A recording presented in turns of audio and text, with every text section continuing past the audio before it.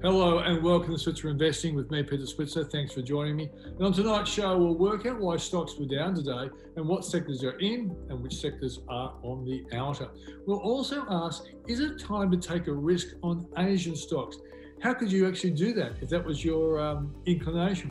I'll ask Julia Lee of Burn Investor pass judgment on Orthocell Limited, that's OCC. Also, Magellan as well as Fortescue, two companies that have been beaten up lately, and she'll give us her favourite stock right now. And then I'll ask Adam Dawes of Shaw and Partners to run his eye over the same stocks and give us his favourite stock that he likes right now as well. And then Paul Rickard will tell us if is it time to actually switch banks away from the CBA, which has been one of the most successful investment suggestions we've put forward over the last year or so. And if so, which bank do you go to? And then we'll wind up the show with a quick look at interest rates with Ying Yi and Cheng from Coolabah Capital. That's the show. Let's kick off with Julia Lee.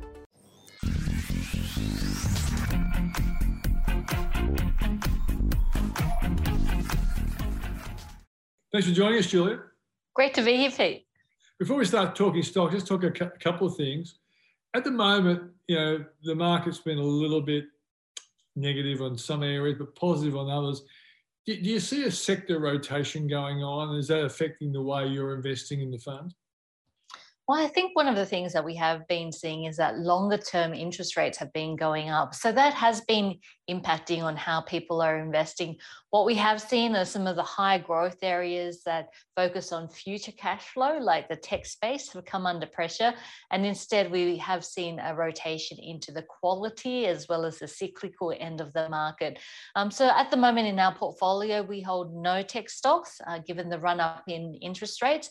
And because we're likely at the start of that journey at the moment, so just waiting for, I guess, central banks around the world and their decisions. And this week we'll be very focused in on the Bank of Korea around our region. But of course, last week we saw the Bank of New Zealand raising interest rates from 0.25% to 0.5%. So watching to see whether that is a trend, especially given the fears around stagflation or slowing growth.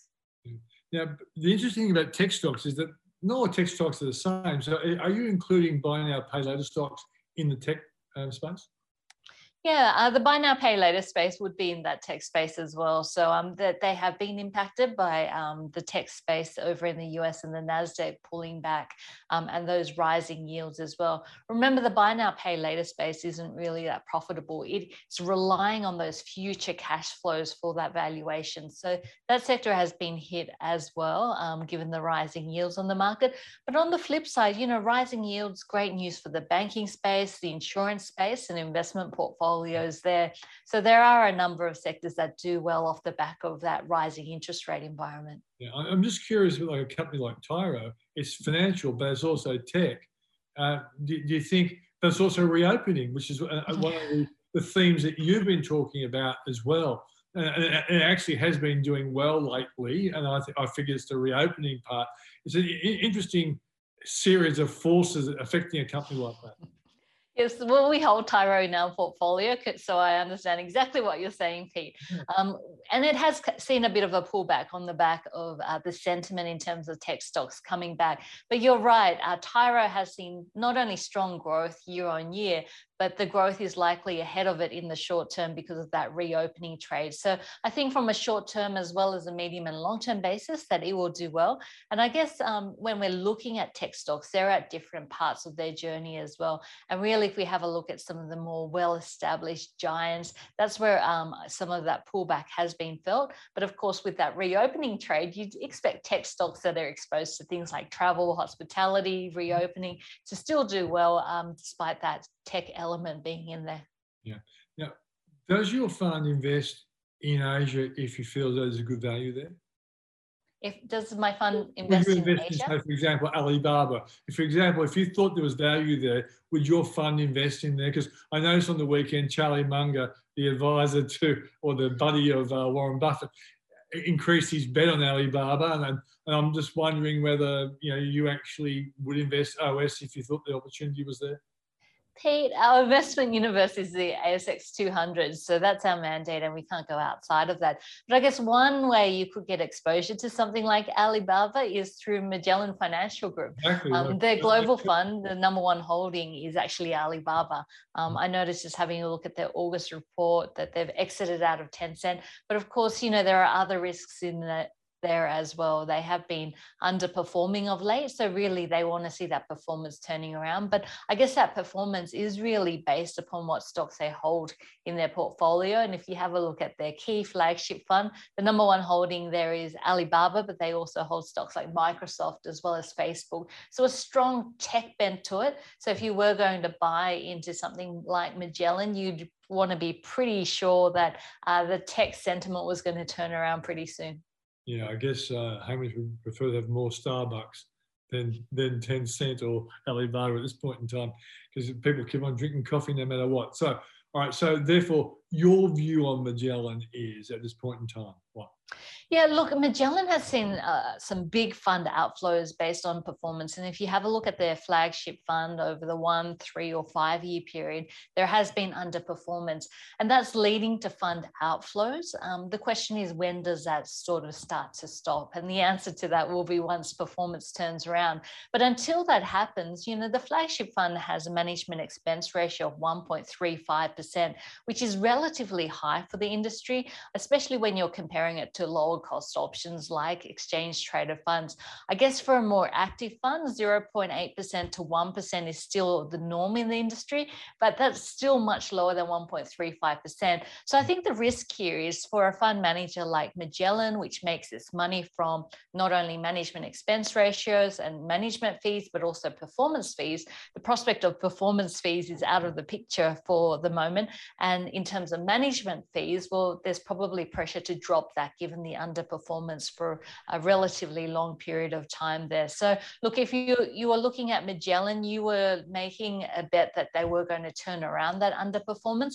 So I think if you have a look at a short-term view, the risks are relatively high, that they'll probably have to drop their management fees, so revenue would be impacted. But if you're looking for the medium to long term, then perhaps a better chance there. So I think it depends on your time frame and how much risk you're willing to take. For me, I'd probably wait till some of that performance started to come through. Okay, let's go to Fortescue now. Has been clobbered. I believe it had a pretty good day today. Is it in the buy territory now? Yeah, look, Pete, I really like Fortescue. I think it's at the forefront of what's happening in terms of environmental, social governance aspects, in that the green energy push is very strong. And today there was an announcement about a green energy hub over in Queensland, and Fortescue shares were up around about 5% compared to BHP and Rio Tinto, which were up around about 1%. But not only that, they're doing trials of things like driverless trucks, as well as using greener energy in the areas of things like cargo, and you're looking at the trains as well. So there's lots of innovative things going on there. The main problem for Fortescue at the moment in the short term, though, is the price of iron ore, which has very rapidly dropped from 220 US a ton down to around about just over 120 US a ton.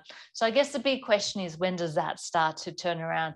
We know that steel manufacturing capacity has been cut in China. Some of the reasons because of pollution, but also because of the blackouts as well. And I suspect that iron ore prices will remain relatively soft until at least the Winter Beijing Olympics, which is in February, where I think China would want to show blue skies rather than grey sky. So look, I think in the short term, you can start to accumulate here, but just realizing that the iron ore price will probably still be likely to come under pressure over the next quarter before we see more stimulatory policies coming through from China because of a slowing down in terms of growth. So we'll probably see a lot more infrastructure spend, I think, coming from China next year.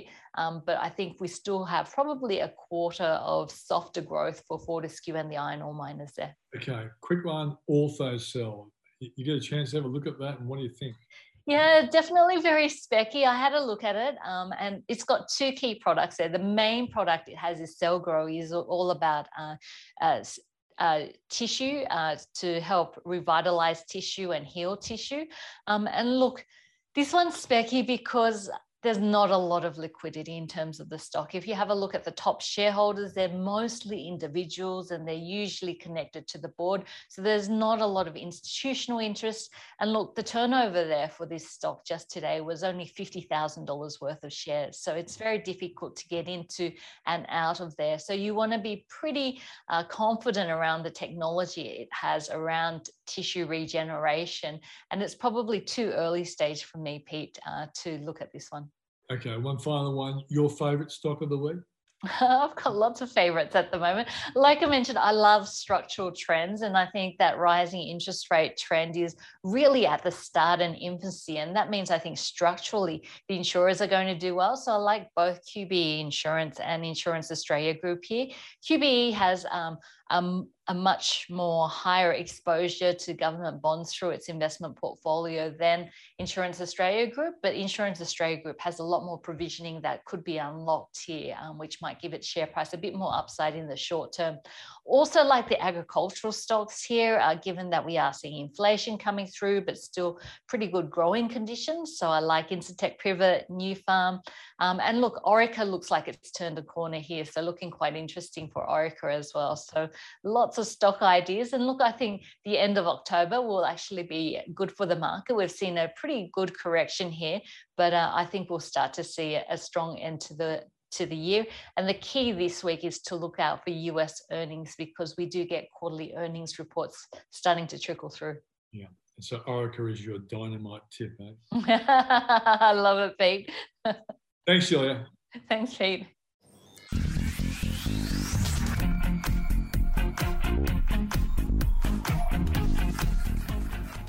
Joining me now is Adam Dawes of Shore & Partners. Adam, good to see you. Yes, also great to be here, Peter, also. Thank you. Yeah. So just looking at the market today, mate, bit negative. Was there a good reason for the market being down? Not really. I think this one was very much along the lines that we had a really good Friday. So potentially just a little bit of a pullback. I think our market's going to trade sideways until we get into AGM season, which is coming up sort of closer to the end of this month and in maybe through into November. So we get some more catalysts for the market. But yeah, I think just a little bit of profit taking potentially after a good Friday. I'm not sure if in the past you've liked Tyro, but it certainly seems to be doing well at the moment. Even on days when the market's down, it's kind of sneaking up. Yeah, it is certainly. I've liked this story for a long time now. I think this one is that middleman or that conduit between the machine and the bank. And I think these guys have, certainly with the cashless society that is continuing to happen now, I think I've had $20 in my wallet now for the last sort of 3 months and never had to spend it. So my wife said to me the other day, have you got some money? And I actually had some money in my wallet. So yeah, I think increasingly more and more people will be coming with those cashless payments. And I think Tyro is well positioned for that. Yeah, and I've got to say, I've said before that, you know, I'm invested in Tyro, but what's also interesting, mate, is that it's a part of the reopening trade, isn't it? And like when we all get back to the pubs, the cafes, which in Sydney is happening tonight, today, you kind of think over the next 6 months there should be some good results coming out of the company. Yeah, absolutely. Because I mean, I think, you know, it doesn't really matter the amount; it's the frequency that these guys allow that for those taps to go through. And yeah, you're absolutely right. My credit card for last month didn't have many expenses on it at all. So this month I'm going to definitely give it a working out now that we're supposedly free to get out and move about. Yeah, your credit card really needs it, mate. So make sure you do it. Very true. Very true. Let's just go. I've asked you to look at a couple of stocks. I'm going to ask you about your favourite stock as well. The first one, well, let's start with the well-known ones first. And one is Magellan. Has really copped it recently. And one of the reasons why I wanted to see what your view is that I noticed on the weekend that, you know, Charlie Munger, that's Warren Buffett's sidekick, made a pretty big bet on Alibaba. And of course, they're famous, both Buffett and Munger, for being greedy when other people are fearful. And I thought to myself, well, you know, playing Magellan might be a way, because we know Hamish Douglas was a big fan of some of the big companies in China. What's your view on Magellan going forward? My view on Magellan is that it's a very, very, very good business. My second view is that I think overall Magellan at the moment, it looks like you're potentially catching a falling knife. And that's a comment or a saying that we use in the market here, that basically you don't want to be getting stuff, or you don't want to be buying things while it's continuing to go down and you get yourself hurt. And I think that's the case with Magellan. It just seems to be from $60 a year ago to where it is today, $30, $35. It really does seem like it's still under a lot of pressure. On the flip side to that, though, if markets are weak or start to fall away, Magellan will do very, very well, because they're the ones that have been in the most amount of cash for a long time. They've been well positioned in the market to say that they've got a lot of cash, and they potentially have moved or have missed this last upward tick. So yeah, I think certainly Magellan looks very, very good. I'd like to see that stock sort of level out a little bit. So in other words, move sideways instead of continuing to go down.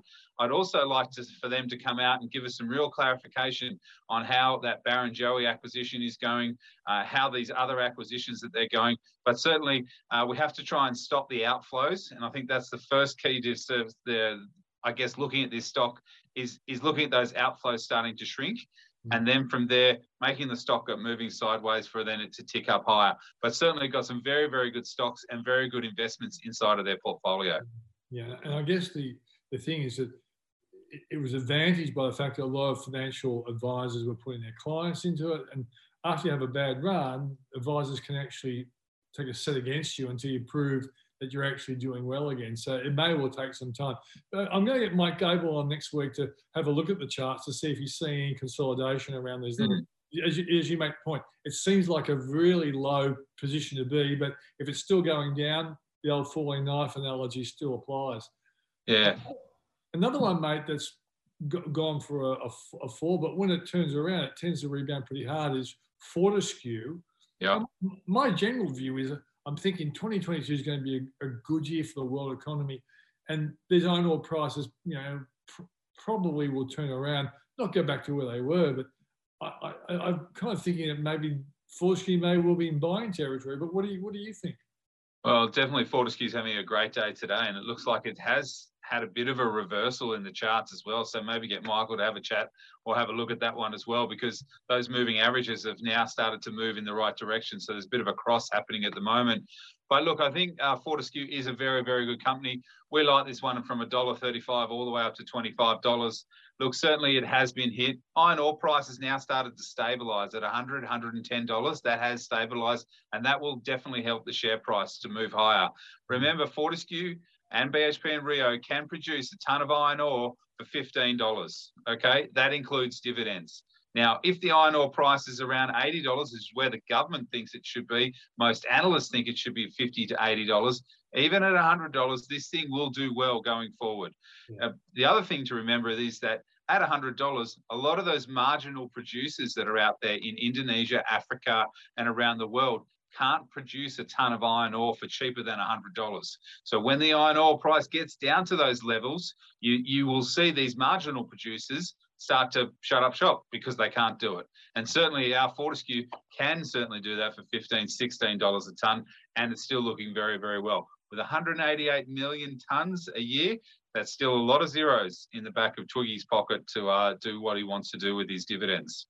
And I kind of like the fact that he's actually looking to diversify the business as well. We kept reading about his desire to get into the hydrogen play.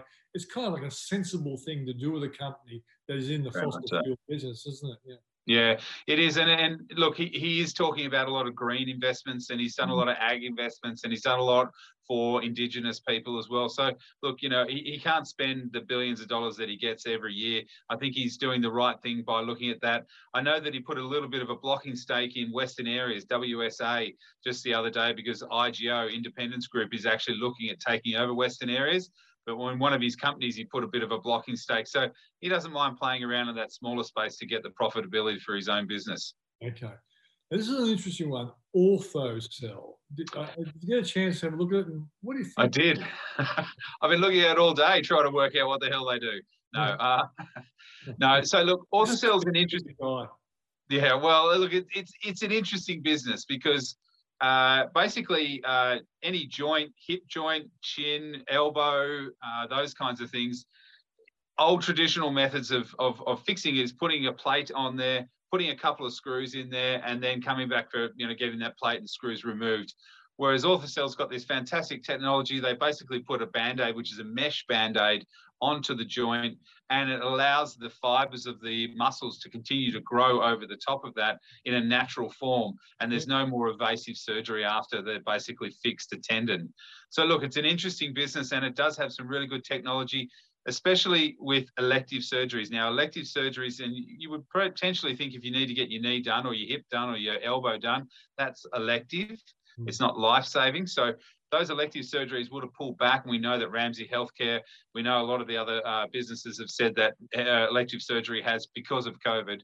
So I think now things are starting to open up again. Orthocell will do well.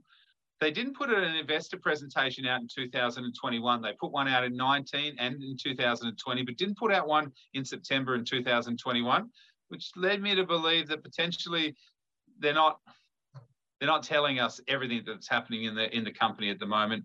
Last year, they put out a presentation talking about FDA approvals in the fourth quarter of 2020. I couldn't see anything like that going through. The stock has been moving sideways a little bit. Look, I think the technology is great. I think that the business is good. Management look good as well. But really, you just need to get that TGA, FDA approval for one. But then two, you need to be able to sell that to the doctors. You need to be going out there into the hospitals. You need to be able to do that. And for that, you need to spend a lot of money to get your businesses up and running, and you get that sales team out in the US and those kinds of things. So with the cash that they've got at the moment, they're cash flow positive. They might need to raise some more capital to get that next phase going. So it's an interesting one. I think the technology is great. I think that it is there. But for me, I'd probably hold off. One, till I could see some real, I guess, approvals from, you know, the FDA or the TGA. And I might be wrong. It might have been in there, but I couldn't see it. As well as then the amount of cash that they're going to need. They're probably going to need to raise some money. And it looks like they're going to need to do that sooner than later. So I think that's why the market is a little bit skittish at the moment on it. It'll be a hold from me at best until you get some positive news, and then I'd be happy to invest in the stock. Okay, one last one before you go. Your favourite stock, the Adam Dawes. I love this stock this week session. All right. I had to scratch my head on this one because there's a lot of good stocks out there. I'm going to go with a smaller one that I potentially might have talked about previously, but I'm really quite comfortable with it. It's Aussie Broadband. ABB is the stock code. Now, Aussie Broadband, you would have seen their TV advertising that's going on at the moment. They're doing a fair bit in that space. But they just completed a share purchase plan at $4. Currently, the stock's at $4.80. It held up really, really well in that share purchase plan and that institutional raise. They've got 120 million sitting on their balance sheet at the moment. They are going to make some more acquisitions, which will be EPS accretive, earnings per share accretive, as well as then we expect them to announce some other deals with the NBN and some fibre stuff as well. But ABB is the fastest growing telco in Australia at the moment. And the reason why it's the fastest, obviously, it's taking a lot of market share from Telstra. Telstra's so big, so cumbersome, it can't be nimble. Aussie Broadband is very, very nimble. I really like the stock. We've got a $4.50, $4.60 price target on it. $5.50 price target on it. It's currently $4.80. I think there's a little bit of room to move on the upside on that one. Adam Dawes, thanks for joining us. Thanks. Have a great day.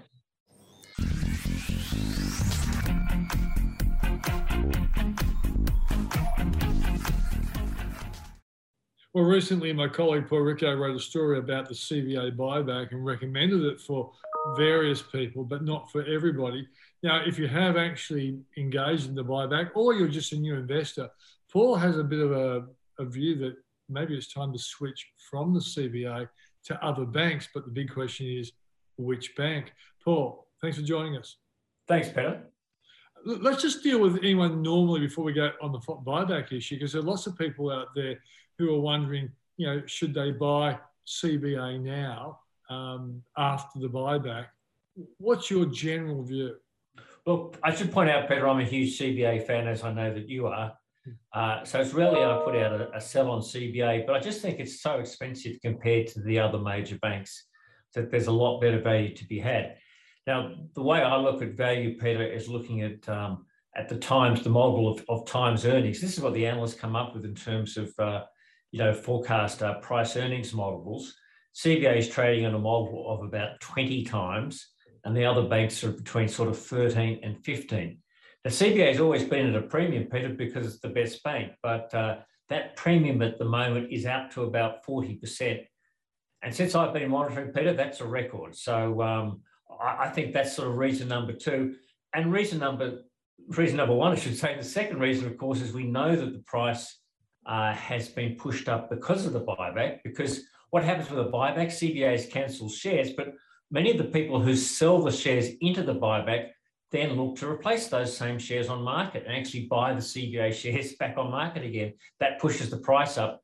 And I think we're coming towards the end of that. So I think that over the next 12 months, when I unwind straight away, that premium will come back down again. So I think there's better value to be had in the other major banks. I think we should explain, Paul, that the people who participated in the buyback were people who were in favourable tax positions, and so they made money by selling it because of tax and franking credits, but then they had good reason to buy in again just to be a normal participant and holder of CBA shares.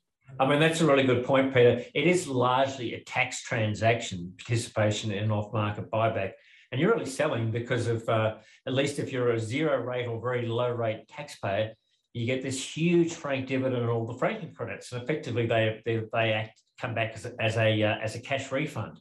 So a lot of the people who participate in the buyback are just there to actually pick up the franking credits, not because they necessarily want to sell CBA shares. So they end up with the cash.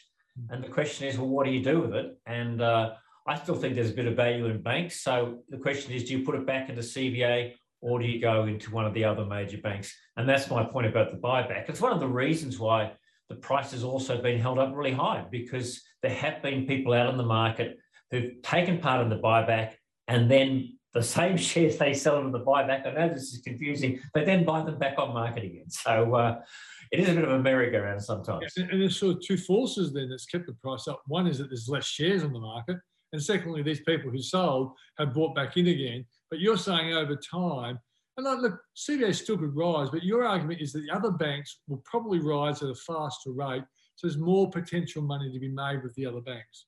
Yeah, and that's really on the basis of two things. First of all, Peter, there isn't really that much difference in terms of the major banks in terms of strategy. So they're all largely doing the same thing, right? There's not as though there's an outlier out there of the four banks, so that includes CBA. And secondly, CBA gets the vote as the best bank because it's got, really the best management team, it's got the best execution record, the best market shares, and also the strongest balance sheet. Now, there's a price for that, and that's why it trades at a premium to the three other major banks. The question is that premium too much? And I'm just arguing on the basis of what we've seen that premium at over the last sort of 10 years, that this is about as big as it's been.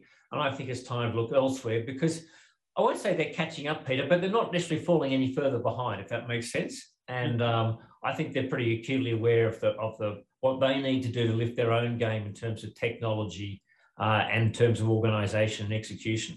Yeah. Okay. So you've got three choices. I know you're not necessarily a great fan of the regional banks. So your argument is to go into the other big four banks. Which one do you prefer and why? Look, I prefer the National Australia Bank for two reasons. One is I think it's halfway through a transformation program under CEO Ross McEwan. He's been there a couple of years now. And I think that's going to take him a little while, but I think that we're starting to see a few signs that the bank is simplifying and casting off some of its, the legacy issues of the past. So I think we're going to see more out of the National Australia Bank going forward. And secondly, on the basis, Peter, that as we go into the recovery, National Australia Bank's probably core strength is business. It is overweight the business community and has probably the leading bank in terms of business customers. And so if we get a really strong recovery, which I think you and I think there's going to be as lockdowns end, National Australia Bank is likely to benefit the most. So they're the two reasons in favour of National Australia Bank.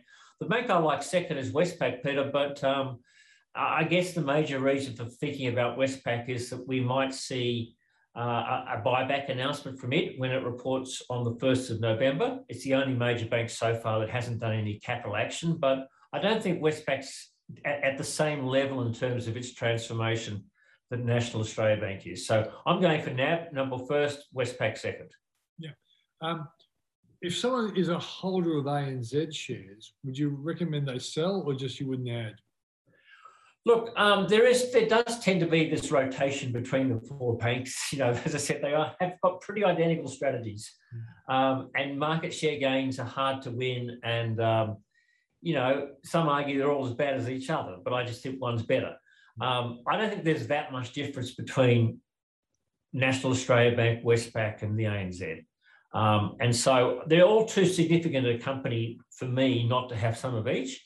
But I can imagine some people saying, yeah, look, selling ANZ and buying National Australia Bank, there's probably some sense in that strategy as well. So I think you can take that a step further. It's just a question of relative value. And at the moment, I think they're just better value in the National Australia Bank. Okay. Just before you go, you probably read my story today in Switzer Report. And I wrote it up as probably the most risky story I've ever written. And as you know, Paul, I don't like writing risky stories. And I made the point that Charlie Munger, who is in a sense the advisor or the mentor to Warren Buffett, recently went long Alibaba at a time when people like you and me have been very suspicious about what Beijing's doing to their major companies, and their share prices have been really badly affected. But Munger's basically done a very big bet supporting Alibaba. And I noticed today in Hong Kong, I think Alibaba's up 7% today. Yep. A lot of the tech stocks out of Hong Kong done really well. What do you reckon, Paul? Do you think, maybe this smashing of some of the star tech companies in China by the Beijing leadership does actually create a buying opportunity for the long-term investor? Well, I think if there's any investor that you wanted to perhaps follow, Charlie Munger's probably, number one or number two. Maybe he's ahead of Buffett. I don't know.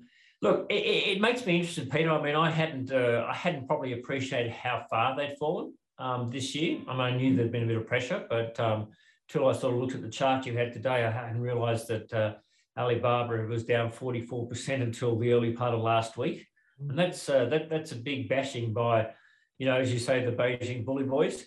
I don't think they want to see, the market out of control. That's not in their interest. They're really interested in stability and stable economic growth. So I think it's a gutsy call.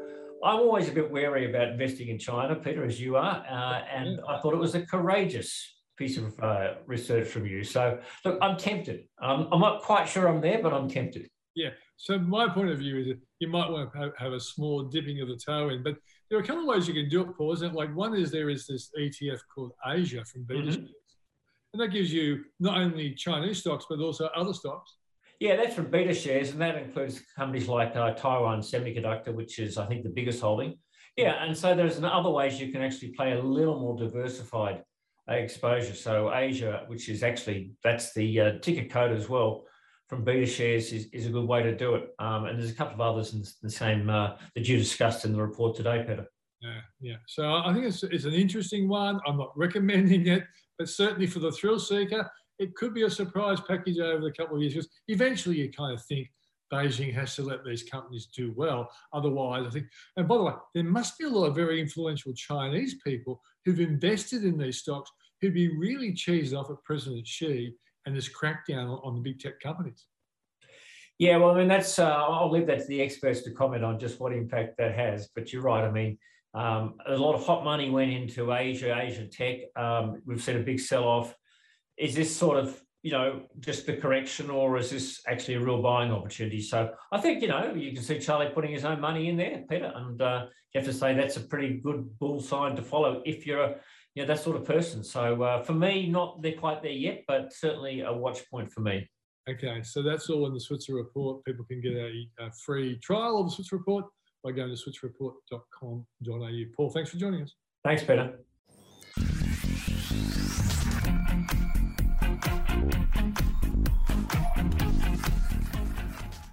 Well, joining us now is Yingyan Cheng from Coolabah Capital. Yingyan, good to see you. Good to see you, Peter. Thanks for having me on. Right. Now, you are the lady we go to when we try to understand the bond market, the implications for interest rates, because that's the only reason we're interested in the bond market. Interest rates affect our loans, it affects our business, it affects our savings. So we're interested.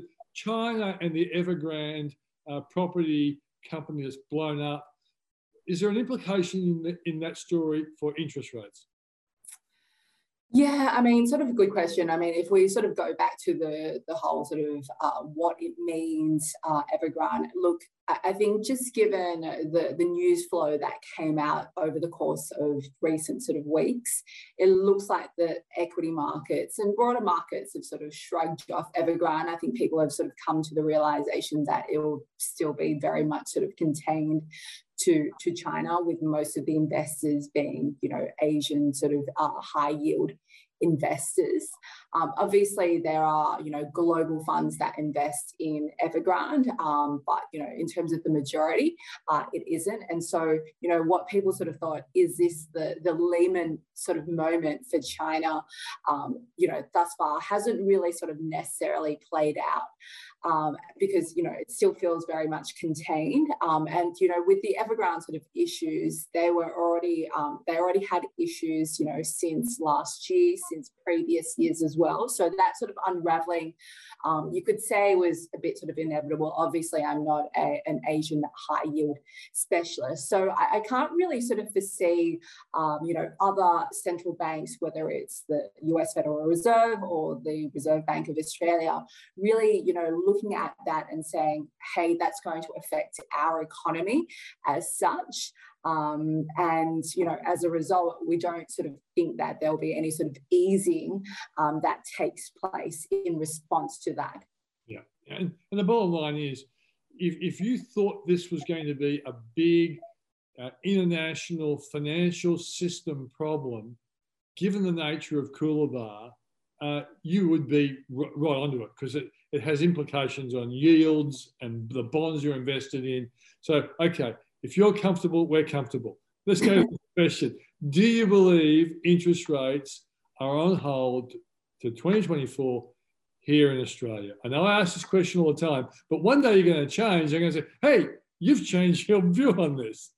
Yeah, look, our view has been that the RBA could raise rates late 2023 to early sort of 2024.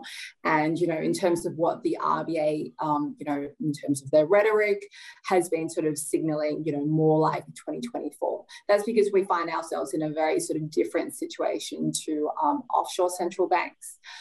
Look, definitely, you know, with the sort of hawkish overtones from overseas, there is the risk that, you know, the RBA could hike sooner. However, the RBA is facing a very different sort of a situation to other global central banks. We're starting to see, you know, signs of inflation definitely in the US. We're seeing signs of inflation in parts of Europe. You know, definitely even just our neighbours, New Zealand, for example. The problem with the RBA is that even before the pandemic, we were, you know, undershooting our inflation and employment objectives. And so then we got hit with the pandemic. So as a starting sort of a base as such, the RBA feels like it is behind, and therefore they're going to be much more stimulatory, if anything, compared to, you know, say, you know, the RBNZ, for example, who is likely to hike rates soon as a result. Okay. Let's move to the next related issue. If the US finds it's growing, say by the middle of next year or even earlier, that stronger than what was expected, there is a feeling, well, I believe they could raise interest rates at least by the middle of 2022. Correct me if you totally disagree. But if they did, would that put pressure on us eventually to follow? Yeah, good question, Peter. And look, it's not inconceivable that they could, you know, hike rates in the US as early as mid next year. Obviously, you know, they've signaled that they are likely to start tapering at the end of this year. And just from, you know, the Fed speak, it does seem that they want to get this tapering done, you know, in a fairly quick fashion as well. And typically tapering is a separate thing to interest rate hikes. However, you know, this could follow quite soon. In terms of, you know, the RBA following the US in lockstep, that has traditionally been the case. However, there is a possibility that, you know, monetary policy does deviate, and we have seen that since. So it wouldn't be unsurprising to me that the RBA sticks to its own sort of, again, its own objectives in terms of what's happening on the ground here with respect to inflation and employment. But, obviously that's not to say when we open up the economy again, as in when we come out of lockdown and we have, spurts of economic activity, there's nothing to say that, the risk there is that those rate hikes get brought forward and that tapering also gets brought forward as well. That's my final question, Ying-Yi, is that if Australia's economy does really rocket along faster than what the RBA thinks, and we're starting to see the inflation goals come along faster than what the RBA thinks, would that then put pressure on them to change their outlook on interest rates and when they rise? Yeah, it's a bit of a complicated issue for the RBA, because on the one hand, they're watching wage inflation. So as there's a key sort of barometer, they're watching wage inflation quite carefully. The issue is that they would want to see very consistent ongoing inflation in order for them to sort of move towards that, rate hiking or that tightening sort of a schedule.